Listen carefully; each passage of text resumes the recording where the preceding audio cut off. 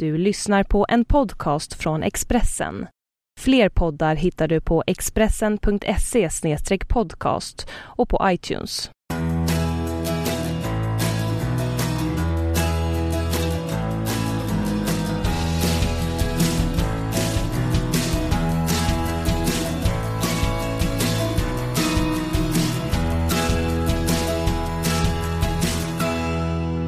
Okej, då kör vi en ny podcast med mig, Magnus Nyström, och sitter och gör denna på Hotel Presidenti, tror jag man säger, i Finland, tillsammans med Jimmy Eriksson i 3 Kronor.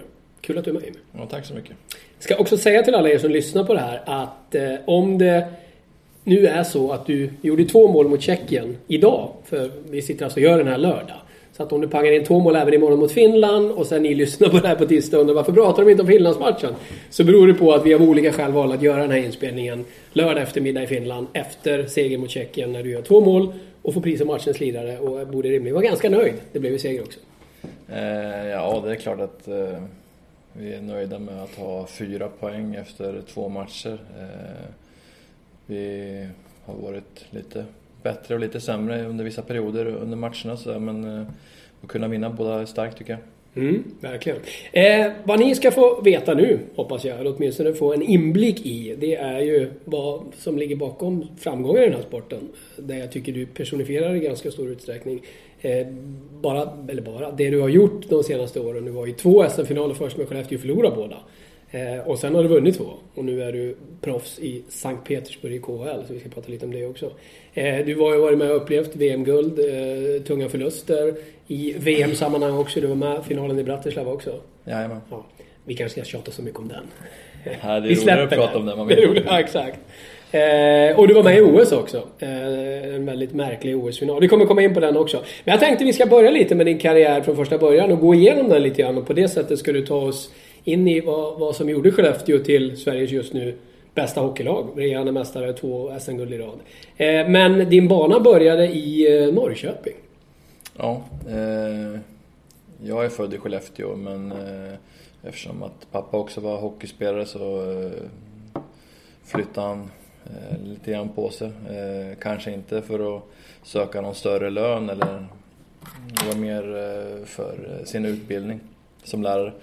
Så att, ja, jag är ju född i Skellefteå, och så har vi ju Jonathan född i Karlskrona. Brorsan din som spelar i Detroit Red Wings. Ja, precis. Vi har Josefin som är född i Linköping, och så Jesper och min halvsyster som är födda i Norrköping. Så är det en hockeyfamilj, då blir det lite olika födelseorter. Ja, precis. Men när du börjar spela, och framförallt när du börjar spela division 1-hockey bland annat, då är det Vita Hästen. Ja, jag spelade som liten i Vita Hästen, och valde sen under gymnasietiden och gå hockeygymnasiet i Södertälje, som var en väldigt bra klubb också, men just hockeygymnasiet var de kända för att ha väldigt bra, så var jag en till Norrköpings eller Skärblacka grabb som åkte dit och var där i 3 år. Och efter de där 3 åren där jag fick stort förtroende och så där, var i A-lagstruppen sista året, men väldigt, väldigt sparsamt med istid, så tyckte jag att för min egen utveckling, och så längtade jag hem lite grann också, så ville jag hem och spela i Vita Hästen. Och där var du 3 år? Första året så var jag nog tänkt som en fjärde center egentligen, men jag fick snabbt stort förtroende av Johnny Strid som var tränare då. En gammal Brynäs och Vita Hästens spelare. Och fick enormt mycket med förtroende och istid. Ja, det gick bra helt enkelt. Det går bra för Vita Hästen nu också förresten. Ja, jag följer dem ändå rätt mycket. Vilken är klubben i hjärtat då? Är det Skellefteå eller är det Hästen, eller är det båda två? Ja, det är båda två, även om alltså Skellefteå har jag spelat A-lagshockey, och det har varit ett mer drag kring hockeyn, och alla älskar hockey i Skellefteå, så det, om jag ska ranka dem så måste jag ändå ranka Skellefteå som klubben närmast mitt hjärta. Annars vore det otroligt häftigt om Hästen skulle lyckas kravla upp inom ett par år och du och brorsan avslutar karriären där. Ja, Jag har inte pratat om det, du och Jonathan. Ja, alltså Jonathan då är det ju, han har ju framförallt Detroit, men sen har han ju Vita Hästen som sin starkaste klubb.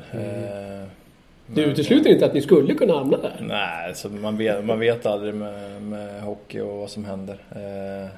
Men vad som är säkert i alla fall, jag skulle tycka att det var grymt roligt om Vita Hästen skulle, ta sig upp. Varför inte i år, men alltså ta sig upp till högsta ligan. Det är en stor stad och det finns ett intresse som egentligen har legat och vilat bara i några sämre år.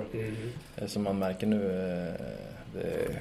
det är stort drag i Norrköping också. Och ett hockeykunnande, det berättade Niklas Czernecki om i den här podden. Jag gjorde en intervju med andra tidigt i den här serien poddintervju jag har gjort. Och då berättade han ju om hur alltså dels att publiken verkligen är där, de har ju bra publiksiffror. Och hur de också uppskattar detaljer i spelet. Det är inte bara jubel över mål, utan man jublar lika bra över ett bra boxplay. Så det finns ett hockeykunnande i Norrköping också. Det är en hockeystad. Ja, det är en fotbollsstad också, men en hockeystad också. På den tiden när jag var och kollade på alla matcher och pappa spela, då var ju Vita Hästen ett kanske det bästa allsvenska laget. År efter år, men lyckades inte ta sig upp av olika anledningar. Men då spelade de ju en hockey som det var ju ganska brutal egentligen. Det var mycket tacklingar och hårt spel och många stora starka spelare. Och det är klart att det lever nog kvar att de älskar tacklingar i Norrköpingspubliken också. Så är det. Men sen tar du 2002 steget till Skellefteå som då är i Allsvenskan och då har gått den här Golgata-vandringen nästan många långa år utan att lyckas ta steget upp på kvalserie. Då det blev någon sorts mental härdsmälta flera gånger om man inte lyckades. Vad kom sig att du hamnade i Skellefteå från första början om vi börjar där? Jag hade lite klubbar då att välja på efter 3 år i Vita Hästen och kände att för min utveckling så ville jag ta ett steg upp i Allsvenskan. Vi var nära med Vita Hästen också. Och då har jag ju släkt och tillbringar varenda sommar i Skellefteå eller Malå som ligger lite nordväst. By nordväst. Ja, precis. Där min pappa som sagt är född. Och sen så Gunnar, min farbror, var i sportkommittén i som också har spelat hockey. Ja. Han var ännu mer brutal tror jag. Okay. Även om det kryddas lite grann. Okay. Men jag fick en bra inblick över hur klubben fungerade och var ruskigt imponerad. Redan då? Från ja, det var när jag kom upp första gången kom jag ihåg att då kommer min farbror och P.A. Israelsson och hämtade mig på flygplatsen. Och så. P.A. var där redan då? Ja, och senare under dagen så tror jag det är, eller om det är dagen efter så har jag lunch med P.A. och då har han en ganska tjock pärm där han går igenom hur klubben fungerar, lite historik. Och jag tror inte han gör det längre, även om jag skulle tycka att jag tyckte att det var riktigt proffsigt. Snacka om att vara liksom tydlig med vad man vill. Ja, vilka man är. Det har de egentligen alltid varit. Ja. Och där ligger ju en del av framgången där. Vi ska komma till det strax också. Men du gör 2 år i Allsvenskan med Skellefteå. Och du är med om 2 kvalserier. Då Skellefteå misslyckas. 3 va? Var det 3 till och med? Nej, jag har inte helt koll, men jag har för mig att det är 3 år. Jo, men det stämmer. Förlåt. 3 är det. Just det, så är det. 3 gånger är du med till och med. Och första gången jag la märke till dig och i väldigt positiv mening, det var faktiskt när jag själv började jobba på Expressen. Jag började faktiskt på när Expressen startade tv-kanal, den som idag är TV4 Sport. Startade ju i huset, vår nation. Då jag och Harald Lyckner, jag som kommentator, Harald Lyckner var bisittare, gjorde den kvalserien 05. Som var en väldigt speciell kvalserie för övrigt, för det var ju då som det var NHL-lockout hela säsongen. Så även i kvalserielagen fanns ju en NHL-spelare. Kom Nyköping var med och hade Trent Hunter där. Väldigt, väldigt speciellt. Och då var du med och spelade i Skellefteå och misslyckades den gången. Du var med, alltså vad hände de där kvalserierna?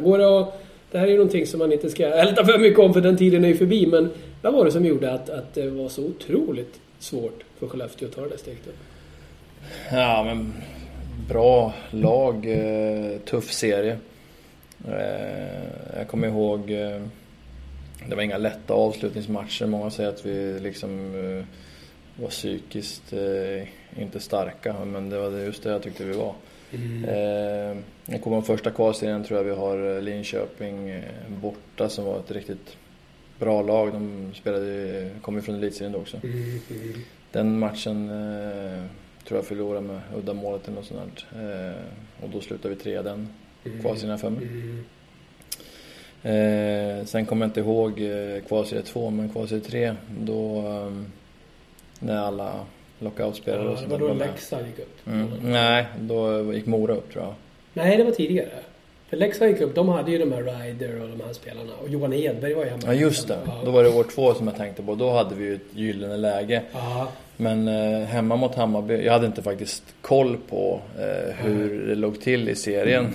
Konstigt nog egentligen, alltså att det hade räckt att vinna mot Hammarby hemma. Det hade inte jag koll på. Jag tror inte att det avgjorde min prestation för den delen. Men då kommer jag ihåg att Carl-Johan Klint gjorde vi kanske sitt livsmatch. Vi gör ingen dålig match egentligen mot dem. Målvakten är Hammarby alltså. Ja. Och jag vet inte om vi kryssar mot dem eller... Ja, det är i alla fall... Vi får inte med oss alla poäng, det är jag säker på. Och sen har vi Leksand som redan avsågade borta i sista omgången. Just det var det, ja. Och Leksand hade ju spelat med kramp sista omgången när de hade någonting att spela för. Men helt plötsligt hade de ingenting att spela för. Och kanske egentligen helst hade velat att vi skulle vinna, men de la sig inte för den delen. De ville spela ärligt och det ska de ju ha för också. Men då spelar de ju helt utan press på sig också. Så att de spelar ju en riktigt vacker ishockey den matchen, kommer jag ihåg. Vi förlorar och Mora går upp. Och när då du är med 3 kvalserier som sagt. Och sen väljer du ändå att nu vill jag spela också. Det var ju bra nog för det. Och som jag sa, jag har alltså att jag berömde dig match efter match. Jag skrev också då går du till Leksand som har gått upp. Och jag minns att jag skrev en krönika om vilken supervärvning Leksand hade gjort och hur bra du skulle bli. Du sa innan att du minns den till och med. Ja. Du var värd alla lovord, men det blev inte den säsongen vare sig du eller Leksand hade hoppats på. Det var ju då man invigde Tegera Arena med en lång jäkla bortaturné. Och det var som att det var kört direkt. Mycket förluster på rad. Ja, det var enormt mycket. Jag tror vi hade en vinst första 10 eller något sånt. Wow. Som nykomling, då var det inte roligt. Nej, vi hade ett lag som var individuellt skickligt. Men kanske inte ett lag egentligen. Och det kom in nya spelare och det byttes tränare och sportchef och sådär. Så att det var ett struligt år. Men det var ett lärorikt år också. Men samtidigt så fortsätter ju då Skellefteå gå som tåget. Och då dessutom avslutar man ju på bästa möjliga sätt genom att gå upp. En kvalserie du är med igen, men den gången fick Skellefteå jubla. Sista matchen var i Karlskoga. Minns du den? Du är ju inte där och spelar då, du är ju i Leksand. Kommer du ihåg när liksom... Minns du slutet på den? När Skellefteå äntligen... Nej, alltså jag för mig att... Är det Kräckrö eller Öberg som gör det? Ja, det kan du stämma. Jag tror jag sett den i efterhand, men vi spelade en match samtidigt. Ja, men det gjorde ni såklart. Men jag fick ju mycket... sms och där. Jublade du lite i smyg då fast du var Leksand? Lite. Alltså jag vill ju Skellefteå väl, absolut. Men när man representerar ett lag så tänker man på det laget i första hand. Och så gjorde jag även nu. Men alltså, det kan jag ju säga. Jag har ju varit på många matcher genom åren. Och sett många glada lag och glada supportrar. Men gladare lag och gladare supportrar än den kvällen i Karlskoga när Skellefteå inte någon steg. Jag har knappt sett. Det var det ni var första SM-guldet kanske. Det var likvärdigt. Nåväl, vi ska gå vidare i historien då du återvänder till Skellefteå inför säsongen 2006-2007 då Skellefteå alltså har tagit steget upp. Där ska jag bara kort vilja säga, sen ska vi gå på när ni blir riktigt topplag. Ni får ju åka ner i kvalserien första året också. Då man ju skulle kunna tänka sig att det skulle kunna bli lite panik igen med tanke på den taskiga kvalseriehistorien. Men vilket lugn ni klev in i med i den kvalserien tycker jag. Det kändes som att det var liksom inget snack. Ni kommer vara kvar i högsta serien. Jag minns speciellt den match som jag vill ta upp med dig som jag var uppe och tittade på i Skellefteå när ni mötte Frölunda. Bland annat gjorde Niklas Andersson mål från bakom egen förlängda mållinje. Kommer du ihåg det? Han drog den tvärs över hela jäkla plan in bakom Hadelöv och ni förlorade 2-siffrigt. Dagen efter var det träning. Och flera gånger, och inte minst i NHL, har man ju varit på träningar där lagen förlorat stort och tränarna var helt vild och galen och man har bara fått åka skridskor och sånt. Den träningen var en av de mest avslappnade jag har varit med om nästan. Per-Erik Jonsson hade ni som tränare då. Ni gjorde någon straffläggning, då till och med han lägger en straff. Jag minns att jag stod och tänkte, det här är en så stor kontrast emot vad man har sett i NHL med någon sorts straffskridskoåkning. Men insåg faktiskt redan då det vill säga, det är lätt att vara... Kanske att jag tänkte mer på det efter det hade gått ett tag. Men han gjorde rätt där, Per-Erik Jonsson. Han måste ändå, kändes det, för mig i alla fall, vara en bra tränare där och då. För vad ni behövde där och då var ju inte någon som gapade och skrek och skällde. Det var ju någon som fick er att bli lite glada igen. Ja, jag vet inte om jag har haft någon som har varit gapig och du kanske har sluppit då. Helt crazy. Men han var bra. Absolut. En stört skön kille som och bra väl är det i början, eller hur va? Ja. En bra... Ja, han liksom har sunda värderingar och får ihop lag och känna förtroende och sådär, så att han gjorde det bra. Ja. Sen då? Sen var det inte snack om en kvalserie igen. Sen siktades det högt. Nu får du berätta lite med egna ord från att ni börjar att titta uppåt i tabellen och beslutar er för att det bandar inte bara att vara här vi ska vara, utan vi ska gå hela vägen. Berätta lite om hur tankarna var och hur snacket gick och hur ni blev bäst. Ja, vi hade ju en vision om att ta steg för steg och inom en 5-årsperiod var ledande i svensk hockey. Och behöll kärnan i laget och inte gjorde jättemycket nyrekryteringar och sånt, utan gruppen, styrelse med mera, alla som jobbar alltså gratis på matcher och sånt har ju varit densamma i alla år egentligen. Och vi visste ju om att vi har ju inte kanske de bästa förutsättningarna ekonomiskt, utan man måste gå andra vägar, och det startade lite omdiskuterade satsningar på ungdomar och juniorverksamhet som leddes av Lasse Marklund och Exet Eriksson framförallt. Det var inte så omtyckt i början och sådär. Nej, det där var något som debatterades flitigt på insändarsidor och i lokaltidningar. Att en del var väldigt arga och tyckte att vad är det här för elitsatsning på unga spelare? Alltså förmodligen så gjordes väl kanske inte allting perfekt. Det är väl ingenting som är perfekt, men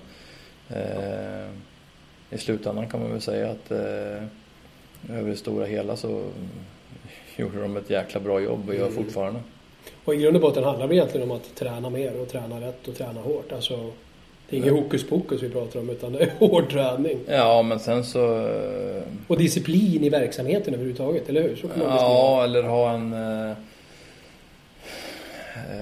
en tanke över hur man ska bli bättre hela tiden. Och kanske inte redan på pojklags och juniornivå inte kanske ta in utifrån de skickligaste spelarna de har tagit utifrån, utan ta dem som man tror kan utvecklas bäst genom hård träning och olika kvaliteter, så inte alla är i samma form. Nej, även om liksom farten i spelet har ju varit prio 1.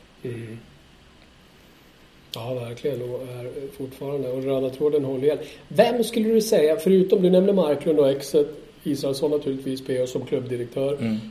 Sen klev ju Lars Johansson in, men det var ju några år senare. Vem skulle du, alltså det är många som förtjänar cred, men ja, verkligen. Vem var den drivande som stod i täten när ni liksom närmade er de här finalerna? Ni går ju, efter den här kvalserien ni gör första året ni är uppe i SHL, så är det ju 4 säsonger ni går till slutspel. 3 säsonger ni spelar slutspel innan den första SM-finalen. Ja, vi åker ut i kvarten första året. Exakt, ja. Sen vinner ni 2 kvartar, men åker ut sen, va? Ja. Exakt. Och sen kommer finalen då. Så tror jag det. Vi kan, med viss reservation för att vi lyckas missa något. Och jag tror att vi säger rätt. Ja, vi vart i alla fall bättre och bättre. Exakt, det var verkligen, det var det som skulle komma. Det var verkligen steg framåt hela tiden. Ja. Vem var drivande när ni kom upp på den nivån, skulle du säga? Ja, det är många drivande. Alltså vi har ju haft Säcken har varit tränare också. Vi har haft Anders Forsberg och så har vi haft som Hans Wallson nu. Med flera, det är ju Bert Robertson och Christer Holm och Klocka också. Ja. Men alltså det är klart att P har vi nämnt och sen min farbror har vi redan nämnt också. Sen så har vi resterande i styrelsen med Petter Mikaelsson, Nordlund, ordförande. Men ja, jag får ju framförallt credda min kära kamrat som är även Lasses högra hand, ska jag väl säga, och lite sportchefsroll också vid sidan av Lasse. Mikael Engström, som har nämnts lite grann i tidningarna på sista åren ändå. Han har glidit lite under radarn hela tiden. Ja. Han försöker alltid glida under radarn. Faktiskt både när det är negativ kritik och när det är någonting positivt så syns han inte speciellt ofta. Så att han är en smygare. Ja. Men det känns ju lite som att Skellefteå verkligen är en förening där laget kommer först. Det är ju sån grej man ofta säger, men som inte alltid är sann. Men i ert fall så känns det som att så är det verkligen. Ingen får växa sig större än laget. Ja, nu är inte jag i Skellefteå. Nej, jag vet. Det är lätt att man fastnar i att vi är det fortfarande. Vi ska komma in på din nuvarande klubb också. Men eller hur? Håller du inte med om det? Men styrelsen tar ju beslut. Jag har ju aldrig varit med om att de tar några sådana förhastade beslut och korkade beslut. Utan de kommer överens tillsammans och gör hela tiden det som är bäst för laget.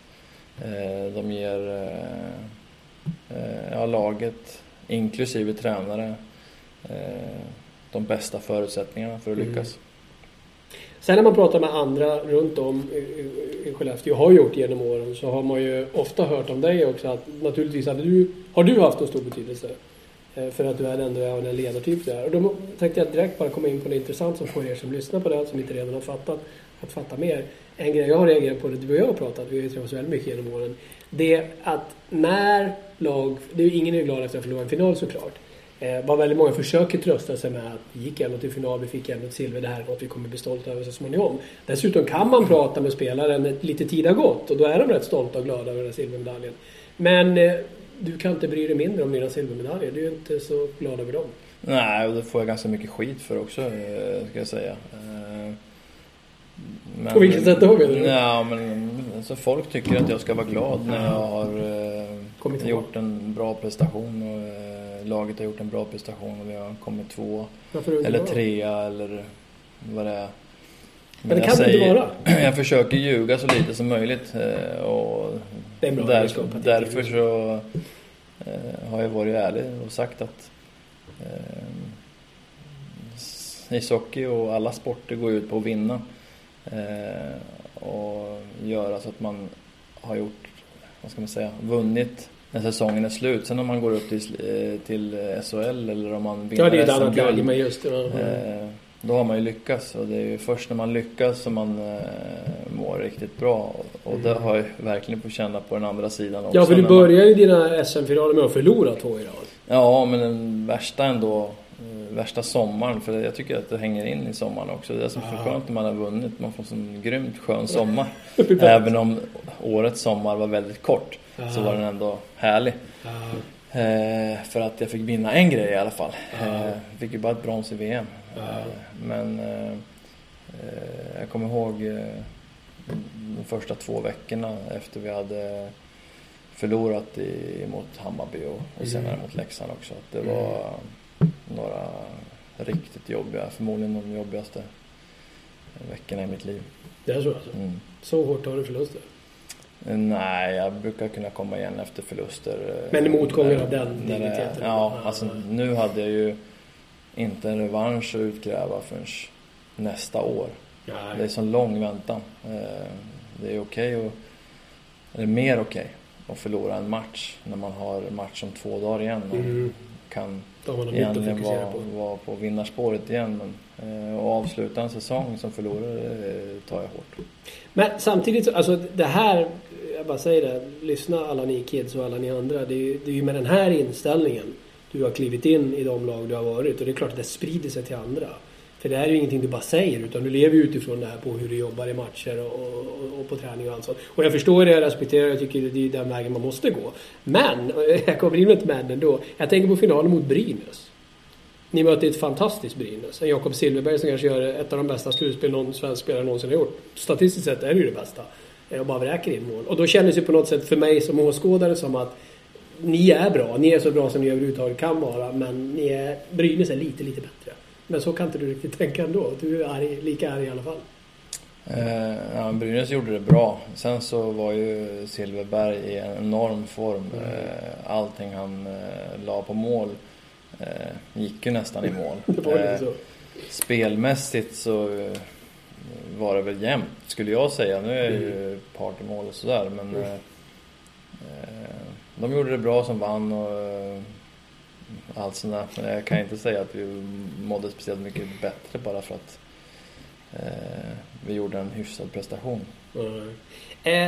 Du var ju med nu då i OS, förlorarfinalen. Du var med och vann bronsmedalj i VM.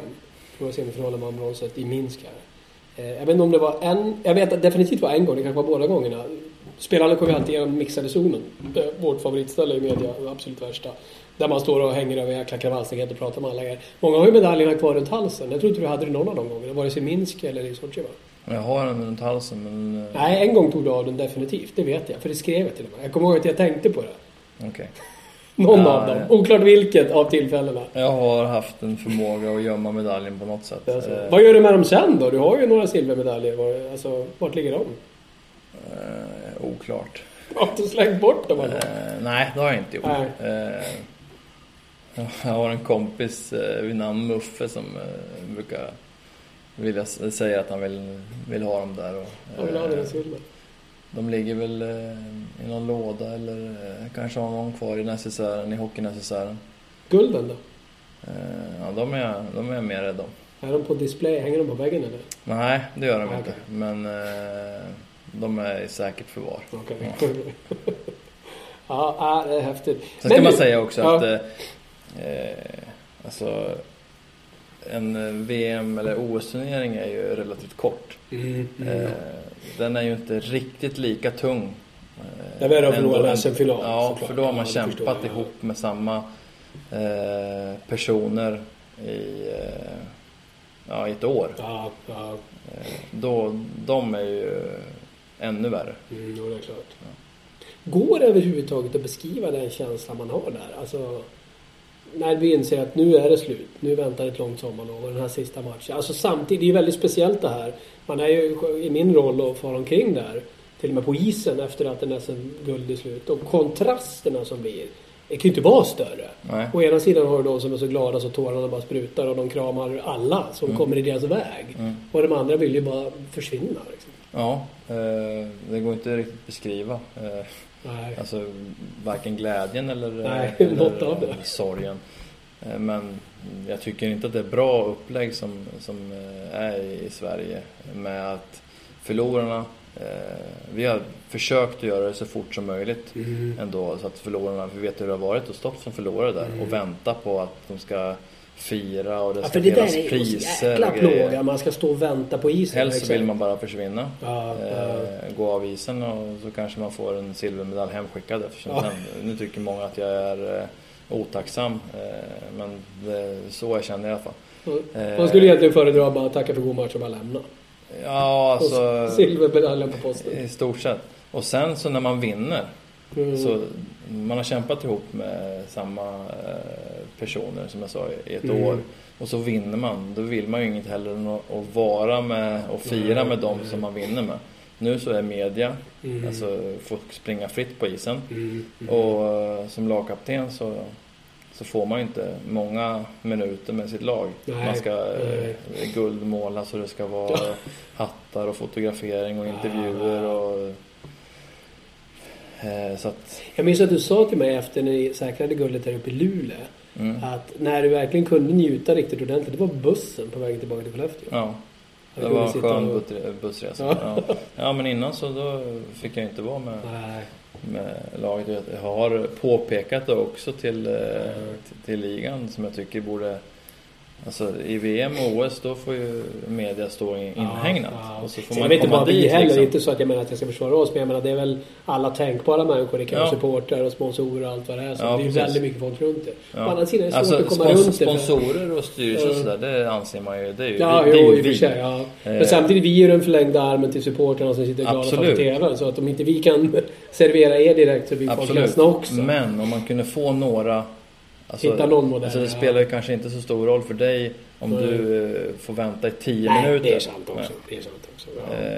Och bara man får vara med laget först och sen kan man göra intervjuer.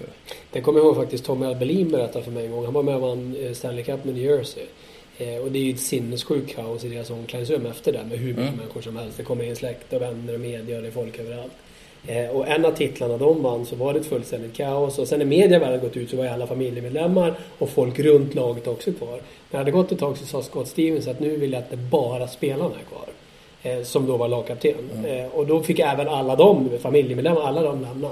Och sen en kort stund satt bara spelarna i omklädningsrummet med bucklan i mitten och bara drack en öl var och pratade lite. Och det kan man tänka sig, den stunden och det ögonblicket för dem måste jag vara ju fantastiskt. Ja, men nu kan jag tänka mig att de vann hemma. Det gjorde de också. Vilket är skillnad också. Ja, det är skillnad. För att vi har vunnit borta.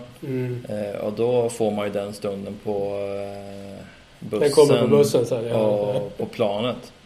Och den är ju... Ja, de resorna måste vara rätt härliga alltså. De är härliga alltså. Ja, det kan jag tänka mig. Wow. Du, nu ska jag faktiskt gå in och läsa lite i en text jag skrev om dig. En text som var fantastiskt rolig att skriva. Den gjorde jag 2013. Det var då som jag och Pelle Mårts bland annat hade haft långa samtal om vem vi tyckte var den rätte pristagaren till Guldpucken. Och det följer på dig ganska naturligt, även om Oskar Lindberg var en stenhård konkurrent till dig. Jag minns den tv-sändning vi gjorde på Expressens redaktion där också. Ni sitter tillsammans och Mårts var med. Och ni vet då inte vem som ska få det. Och det blev du. Men ja, om den utdelningen också så leder jag ju samtidigt med liksom Oscar. Det är inte roligt att vara där och inte få. Det är ungefär som SM-finalen och inte få guldet. Du hade nästan inte klarat den. Om han hade fått den, hade inte du riktigt... Du hade blivit lite glad för hans skull, men du hade inte varit helt nöjd. Ja, jag hade varit glad för hans skull. Jo, men din största känsla i kroppen hade inte varit glädje. Jag kan tänka mig vad han kände. Ja. Jag förstår. Nu vart det något jättekonstigt med min dator här. Det var tokigt. Men då gjorde jag en intervju med dig som jag nu får komma ihåg i minnet när min dator beter sig väldigt märkligt. Där du bland annat berättade om, eller jag frågade dig, för det har man ju undrat en gång genom åren, hur det kommer sig att du inte har spelat i NHL. Och det beror inte på att de inte har velat haft det. Erbjudanden har du ju haft. Även om det inte kanske varit exakt om du har velat haft. Det har mest varit 2-vägskontrakt, va? Florida bland annat var ju påjagare och några andra klubbar också. Ja, jag har haft möjlighet att åka till 2-vägskontrakt eller envägs som inte har varit, vad ska man säga, där man ändå inte får åka hem om man blir nedskickad. Men i äldre ålder de senaste åren. Och som inte har känts helt rätt, utan jag har gjort mina val och som jag sagt förut så är jag nöjd med de flesta val jag har gjort. Men då frågade jag också KHL då, och då svarade du att nej, det var du inte intresserad av, jag har pengar så jag klarar mig, sa du. Ja, det var kanske lite fel citerat. Nej, det var inte alls det. Det skulle jag säga. Nej, men jag har ju... Så sa du 2013. Nej, men alltså en elitspelare liksom tjänar ju liksom, har ju bra lön. Men sen så kanske inte en elitspelare, om man inte är Joel Lundqvist, vad härligt att du tar han som exempel. har så man kan liksom klara sig efter karriären också. Nej. Men just här och nu när man spelar om man är SHL-spelare, då har man ju bra med lön för att klara månaden, absolut. Det var väl mer så, det var inte mer så att jag har pengar i överflöd. Nej, jag tror folk förstod det så. Men KHL var ingenting som du ändå var så lockad av då? Nej. Jag ville ju vinna med Skellefteå och jag vann just innan den här intervjun var. Exakt. Du hade vunnit första SM-guldet där. Sen så blir det ju annorlunda nu när vi vann andra gången i rad. Och så dök det här erbjudandet upp med en bra klubb i KHL. Sankt Petersburg också. Ja, och så hade jag vunnit 2 år också. Alltså hade jag inte vunnit någon av de åren, då hade jag inte förmodligen spelat i KHL. Nej.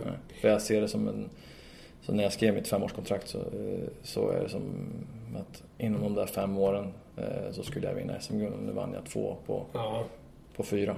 Ja, just det. Men hur är det där? Tanken är ändå att du ska spela i Ryssland och sen återvända till Skellefteå. För du har kontraktstid kvar. Eller är du helt utköpt? Eller hur var det där? Jag hade 1 år kvar och det året går ju nu. Så att, okej. Så sen är du fri att gå till Vita Hästen om det skulle vara så? Ja, absolut. Okej. Jag kan också tänka mig att du har gått upp rätt kraftigt i lön, va? Från Skellefteå till nu? Ja. Ja, det har jag gjort. Ja, lönerna i KHL. Även om Ruben går riktigt dåligt. Ja, den går hemskt dåligt nu. Ni har lön i Ruben. Ska man inte förhandla lön i dollar egentligen? Säger jag. Men det kan man nog inte KHL göra. är störstadels alla ryska klubbar betalar ut vad jag vet. Men så är det ju. Det är klart man vill ha sin egen valuta. Ja, och det har riktigt gått ner, så det är klart det är skillnad. Men det är inget synd om dig ändå, för jag tror att du har ganska bra. Det är inget du tänker berätta vad du har i lön, va? Nej, det är väl officiella löner i KHL. Jag vet inte. Vad har du då? Vi som är nyfikna får att ta reda på det. Men du har bra lön i alla fall. Ja, alltså jag har okej lön då. De nyfikna får ut och surfa på nätet. Du, när jag pratade med dig också då i samband med den här Guldpuck-intervjun så då kan man ju tänka sig ändå att du har vunnit SM-guld, du har fått Guldpucken och så börjar jag lite grann prata om att Djurgården är enda lag som har tagit guld 2 år i rad. Och du skulle, där och då när vi sitter och gör den här intervjun, det här var också i en fotostudio på Expressen ska jag säga, där vi gjorde en plåtning samtidigt när du sprutade champagne på scenen med Guldpucken. Då skulle du kunna vara ganska nöjd och belåten och prata om det som har varit och kanske inte sett så mycket framåt. Men då sa du bara, först tänker jag ta ett VM-guld. Du var väldigt bestämd i det. Tror du det också? Ja, men du var med och gjorde det i alla fall. Ja. Men det är väl också något som visar vad du är för en vinnarskalle, att du var liksom inte nöjd med individuell utmärkelse, den finaste man kan få, och ett SM-guld, utan det fanns ett VM att spela också. Ja, vi var mitt inne i VM. Det stämmer också, det har du rätt i. Det här var under VM. Ja. Så det pågick ju. Ja. Jag tror att alla som håller på med idrott försöker vinna allt med mig. Ja, såklart. Men vissa tar det lite längre än andra. Alltså jag reagerar på det ibland när jag ser spelare som är fria att gå och välja klubb. Och välja en klubb som man ändå kan konstatera knappast kommer vinna. Då tänker man att då är det ju inte vinna som är nummer 1 i det fallet, utan då är det en bra lön. Alltså förstår du vad jag menar? Ja, är du free agent i NHL och väljer liksom ett bottenlag, väljer du att spela i, inte vet jag, Buffalo Sabres frivilligt. Då är det inte kanske chansen att vinna Stanley Cup din första prioritet. Nej, inte första prioritet kanske, det vet jag inte, men man väger in familjesituation, lön. Sen har man ju oftast favoritklubbar och gör väl en sammanställning av det och så väljer det bästa av det. Nu är det ju nytt med KHL, relativt nytt. Det har bara funnits i några säsonger i den här ligan som utan tvekan är den näst bästa ligan i världen, kan vi konstatera, bakom NHL. Nu har du mött de flesta lagen, nej inte riktigt, men du har mött väldigt många lag i alla fall. Ja. Skellefteå i fjol jämfört med de bästa lagen i KHL. Hur hade ni klarat det? Ja, det är så sjukt annorlunda hockey. Så det är jättesvårt att svara på. Men det är klart att förra årets upplaga av Skellefteå var ju enormt stark. De har ett bra lag nu också. Inte för det, men alltså förra året så hade vi framförallt ett lag som jobbar ihop. Och vi hade det mesta i skicklighet. Så det hade gått ganska bra i KHL? Jag tror ju det, men det är en helt annan hockey, så det är svårt. Det är klart det. Jag påstod i en krönika jag skrev i fjol uppskattades väldigt i Skellefteå och inte lika mycket på andra håll att ni skulle slå en del av de här lagen. Men där menar jag ju de sämre NHL-lagen. Det är en helt annan hockey, en helt annan värld också. Men det som ändå var styrka med var ju den lagmaskin det faktiskt var. Enkelt uttryckt.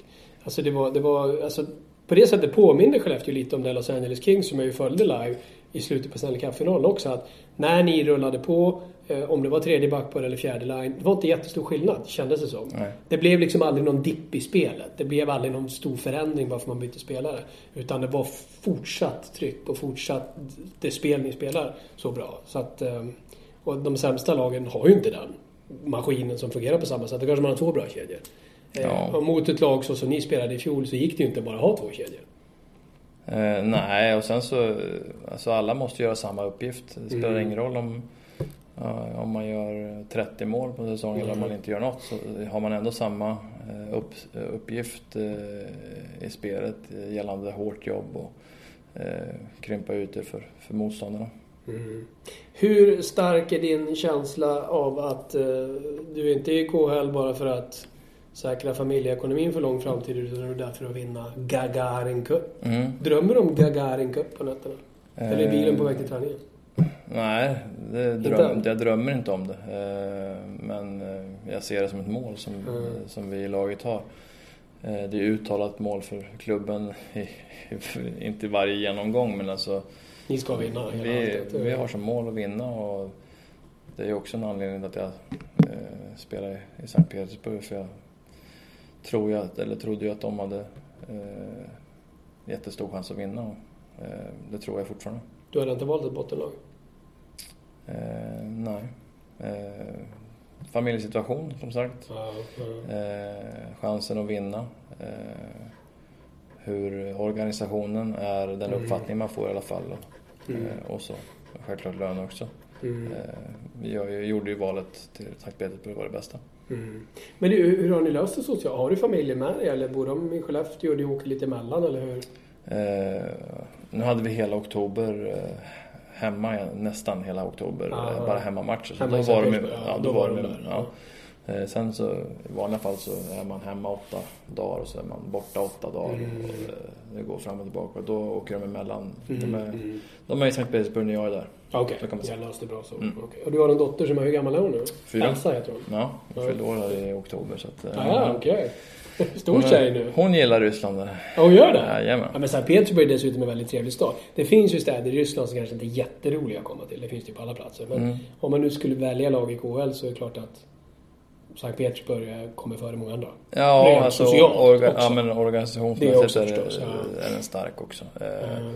Men det är klart att det är lite kontraster mot Skellefteå också. Där det bor 50 000 eller något sånt. Och så är det 7 miljoner i Sankt Petersburg. Så att man får tänka på att starta i tid när man ska på träningar och så här. Ja, det är så. I trafikkaoset där. Någonting som har förvånat dig hittills då? Du flyttar dit nu på sommaren efter andra guldet. Med Skellefteå och bronset i minst där. Lång försäsongsträning och turnéer. Alltså du är ju van med hårdträning, men hur var kontrasten om du jämför lilla slalombacken i Skellefteå, eller lilla, den är så liten när man springer upp som ni har gjort där. Nej, det är hård. Det är tuff träning i Ryssland. Ja, men det är det ju i Skellefteå också. Ja, men det är också helt annat upplägg. På vilket sätt är det annorlunda? Vad är det som skiljer mest? Kom dit den 10 juli för mig, och så gör man medicinska tester första dagen, och så andra dagen så är det fystester, och så tredje dagen så åkte vi till Polen. Vad sa du så? Åkte vi till Polen och var där i över en vecka, jag vet inte om det var 9-10 dagar så. Och då var det ju över 4 timmar is och 2 timmar fys varje dag. Så mängden är ju... träningsdos som ändå är mycket större än i Sverige. Ja, jag antar att det är så. Man har så många timmar på en dag. Nej, absolut. Nej. I Skellefteå säger vi att vi inte gör så i alla fall. Nej, exakt. Nej, jag tror inte något annat lag heller gör så. Men hur var det då? Tänkte du att vad fan händer här då? Eller vad? Nej, men jag hade en dipp efter 5 dagar tror jag. Då mådde jag inte så psykiskt bra. Alltså, då var jag nedkörd fysiskt. Då sitter du på ett hotellrum i Polen och tänker att okej. Ja. Här är jag nu. Ja, alltså fysiskt var det enormt jobbigt och då funkar inte skallen lika bra heller. Så att, och så visste jag hur lång tid det skulle ta innan jag träffade familjen. Så att då Det var tufft. Då grät jag en svett. Det gjorde det? Nej, men. Wow. Men sen svängde det och ni började spela matcher och det har gått bra för dig? Ja. Och det har gått bra för laget? Vårt lag har presterat en bra hockey och vunnit de flesta matcherna. Och jag får stort förtroende.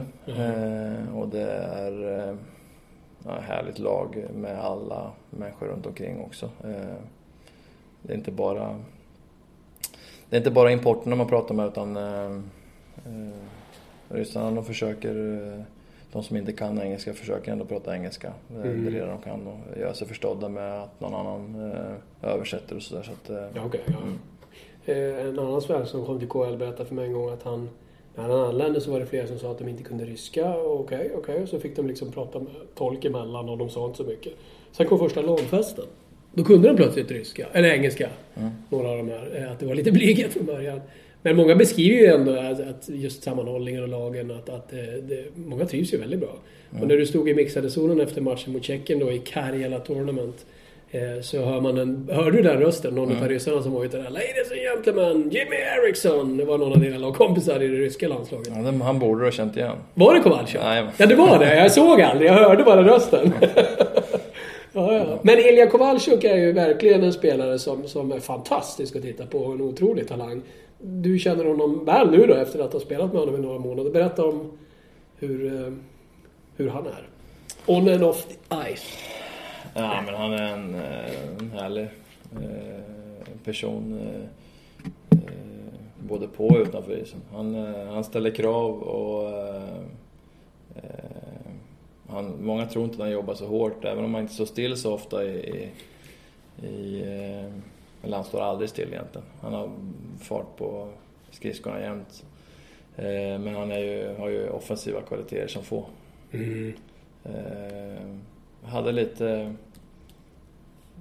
Jag hade lite strul i början, tycker jag, med att anpassa mig till spelet, för att jag anser att det är ett helt annat spel. Men jag tycker att vi presterar bättre och bättre. Egentligen varje dag, förutom de här 2 sista matcherna som vi har haft, som jag tycker våran femma inte har varit speciellt bra. Vilka har du spelat med som är i samma kedja då? Nej, ofta så, eller jag har spelat med Kovalchuk alla har gjort det. Ja.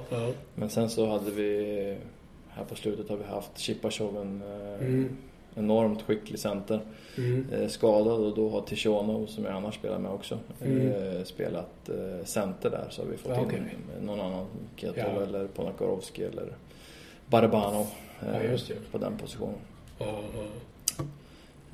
Men jag har spelat i samma femma hela tiden. Kovalchuk är ju också dels att han jobbar kanske lite hårdare än man får cred för, men dessutom lite mer teamplayer kanske han har fått cred för också, är min känsla. I NHL har man ju lite sådär pekat ut honom som någon sorts sololirare, men jag minns bland annat när han var med och vann VM-guldet, Kanada vann i Quebec. Och sättet de vann på, de låg under det i tredje perioden och vände och vann, och han var väldigt viktig i den matchen. Men, eller hur, va? Det känns som en kille som är lika mån om att vinna matcher som du, håller på att säga. Ja, det är han absolut. Han vill vinna till vilket pris. Och ja, men som sagt, han har bra offensiva kvaliteter, och han vill ju ha pucken, så det är klart att vi har drabbat samman i någon ordväxling någon gång när vi inte har varit så glada på varandra. Han tycker du borde ha passat, eller tvärtom? Det känns som nej, du kan... det har inte varit tvärtom. Inte tvärtom. Faktiskt, nej. Men, han tycker du borde ha passat. Ja, alltså han vill göra pucken jämt, precis som jag också. Och det är där jag menar med att vår kontakt, kemin har blivit bättre och bättre, och jag tycker den är ganska bra nu. Han är enormt rolig att spela med. Men som sagt, i början där när jag dumpade pucken istället, för jag tyckte jag hade lite för mycket motståndare runt om mig, så ville han ändå ha en liten släpp i mitten. Det undrar vad du höll på med. Ja, men så där har man ju jämt, har vi här också. Man blir bara arga på varandra för att man har olika syn på hur man ska göra just där och då. Men som sagt, det hör till. Tony Mårtensson då, lite kanske bortglömd av vissa i Sverige på grund av att han inte varit med i 3 Kronor på ett tag. Och så var det länge i Ryssland. Hur bra är Tony för de som inte har koll? Mycket bra. Eller hur va? Ja. Borde göra landslagscomeback. Det tycker jag också. Jag tror han är lite sugen på det också. Jag tror att han är lite. Ja, det börjar komma mer och mer. Ja, jag skulle tycka att det var riktigt roligt om man ville spela landslaget igen. Det är ju liksom, sommaren är ju ganska kort för de som spelar i Ryssland, eller att man åker den 10 juli och så spelas VM tills, jag vet inte när det är, men man får ju bara en och en halv månad om man ska vara med i VM. Så att jag förstår ju hans situation också. Jo, det men det vore roligt om han var med. Han är ju han är väldigt skicklig spelare. Ja, väldigt skicklig. Grymt spelsinne. Tuffare än vad många tror att han är också. De har ju bra kemi, han och Thoresen. Patrik Thoresen vet jag väldigt framgångsrik. Även Cervenka, men de spelar verkligen tillsammans och gör det riktigt bra. Ja, fantastiskt. Du, vi ska avsluta med några korta grejer här bara. Jag tänkte på OS-finalen. Ni är på arenan i Sochi. Ni har spelat en fantastiskt fin semifinal, slagit ut ett otroligt bra Finland. Lätt att glömma det där, att det faktiskt var en riktig supermatch mot ett Finland som hade slagit ut Ryssland innan dess. Ni vinner den, ska möta Kanada i final och hela Sverige bara laddar. Och så är ni där och värmer upp och så plötsligt kommer beskedet att Bäckström kan inte spela. Ta med oss till Sochi. Hur gick tankarna där? Hur reagerade ni? Ja, men det är svårt att säga hur mycket det påverkar oss eller om det påverkar oss, men mer än att det vore nästan omänskligt om det inte bra påverkar lite. Ja, men det är möjligt, men alltså, det är en riktigt bra spelare som vi förlorar. Vi kommer dit alla till hallen. När han kommer till hallen så går han iväg och då vet vi inte varför han har gått iväg, och alla märker nog inte att han har gått iväg heller. Och sen så får vi veta vad det är som gäller, att han kanske kommer tillbaka. Och det var första beskedet, vi vet inte. Han kanske var, vi värmer upp och sen innan matchen precis så får jag veta att jag ska spela på Beckis. Då är du ju första line helt plötsligt. Ja, till första teckningen, ja precis. Och ska då spela center eller spela forward hela turneringen. Det är lite annorlunda. Och första tecken mot Crosby, var det så? Nej, det var mot Vjetslav. Nej. Strunt samma. Någon av dem bra kan det. Pinsamt inte komma ihåg vad riktigt. Alltså, Jonathan Taves. Ja, just det. Enormt bra på teka också. Ja, fantastiskt spel. Men man hade som en liten tro att han kanske kommer tillbaka till andra perioder. Ja, det var så. Okej.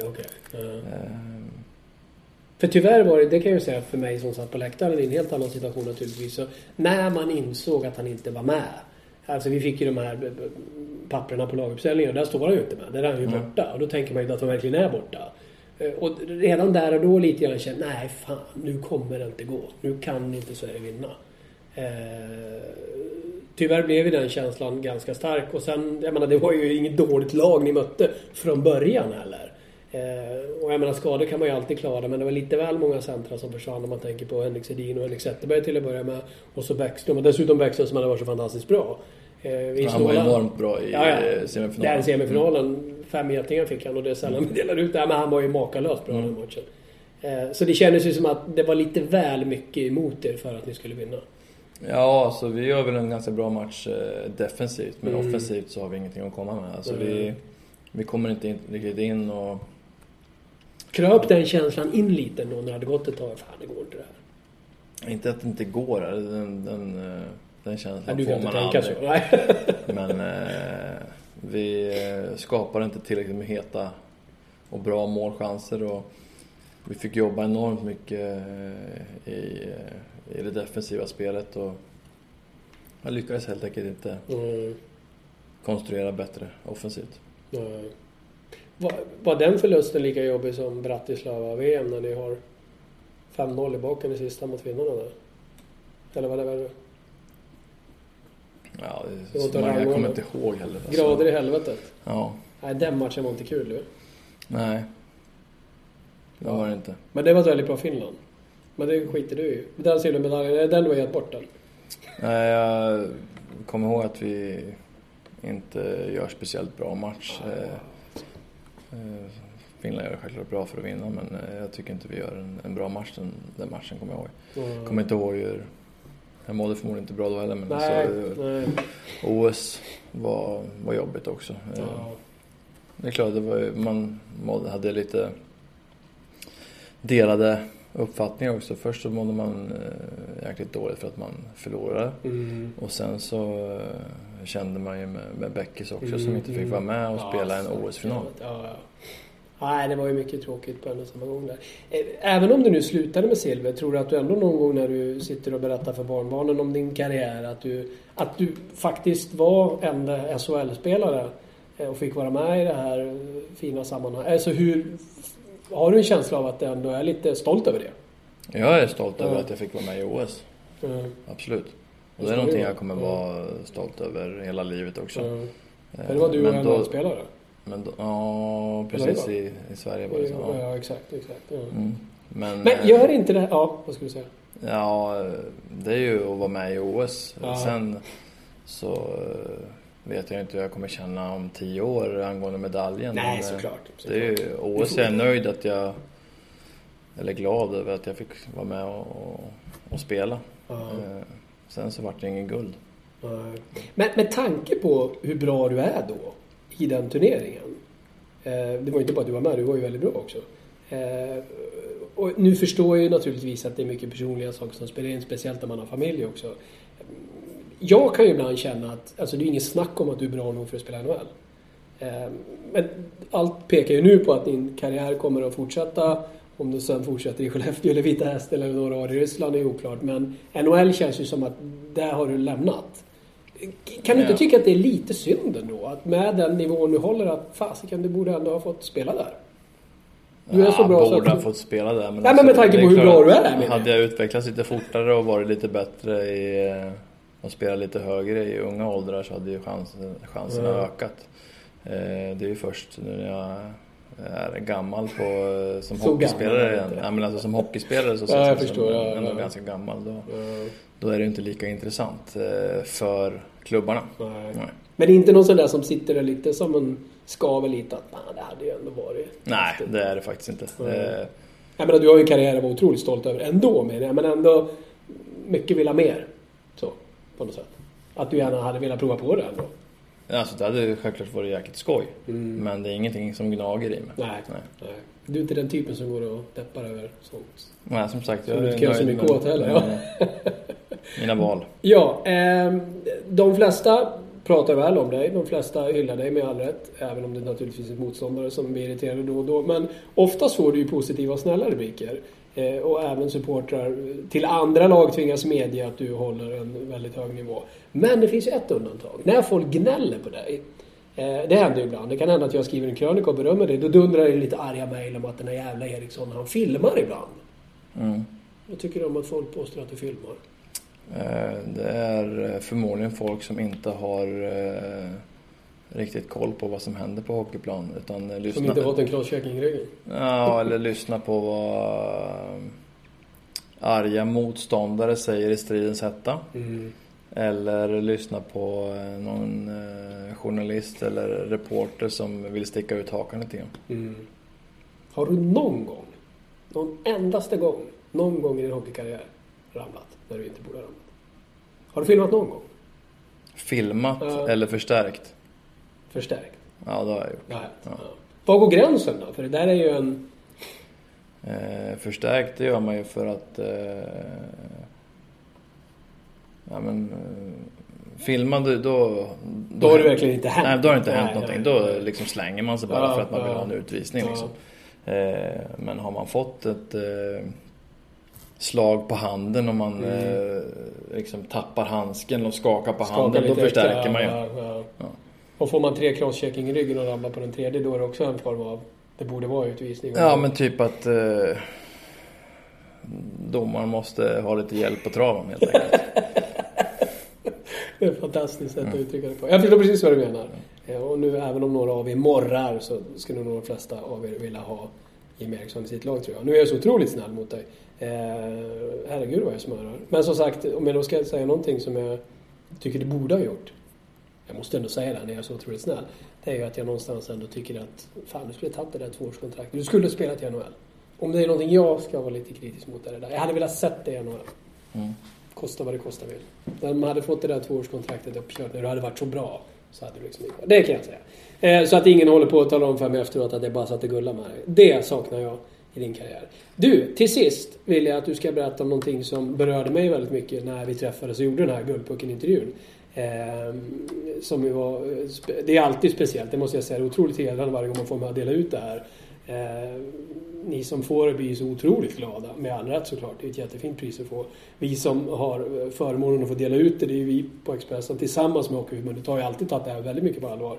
Långa samtal med Per Mård, så vi har ringt varandra regelbundet och pratat om det.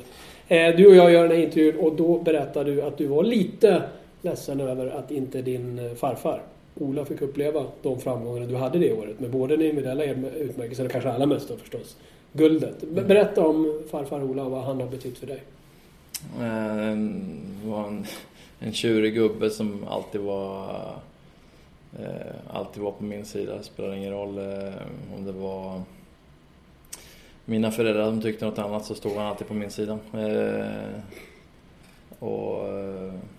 Enligt honom så har jag aldrig gjort en dålig match eller en dålig prestation, utan då har det varit just den kritikern som inte kan någonting.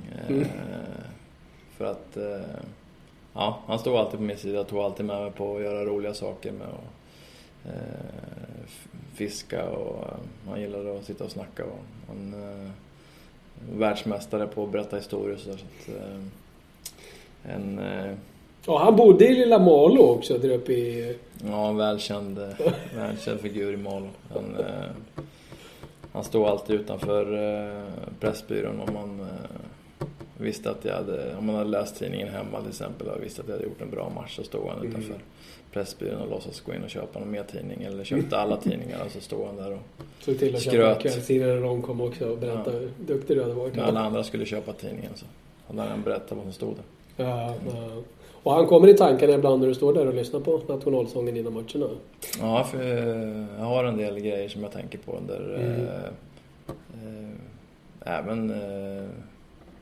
under ryska nationalsången när vi är i KL, så då bara för att få bra känslor i kroppen, så det är klart att han kommer upp och min dotter kommer upp rätt ofta också. Eller varje gång kommer hon upp faktiskt. Båda två är med dig från nationalsången och framåt. Ja, men jag gillar att plocka fram sådana minnen när jag liksom får lite rysningar och mår bra innan pucken släpps. Ja, det tycker jag låter som en bra avslutning på det här. Du var lite orolig för att hur ska vi kunna prata en timme, men det gick ganska bra. Vi har pratat till och med lite över en timme. Ja, så pass. Tusen tack för att du var med på det här, jättekul, och ser fram emot att följa er fortsättningsvis. Lycka till nu i Sankt Petersburg, hoppas det går bra där, och sen så lär vi ses till våren, Prag och VM. Ja, jag hoppas det. Ja, super, tack så mycket. Tack själv.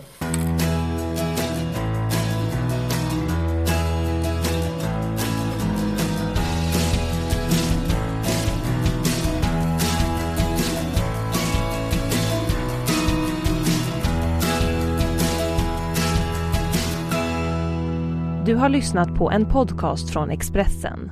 Ansvarig utgivare är Thomas Mattsson. Fler poddar hittar du på expressen.se/podcast och på iTunes.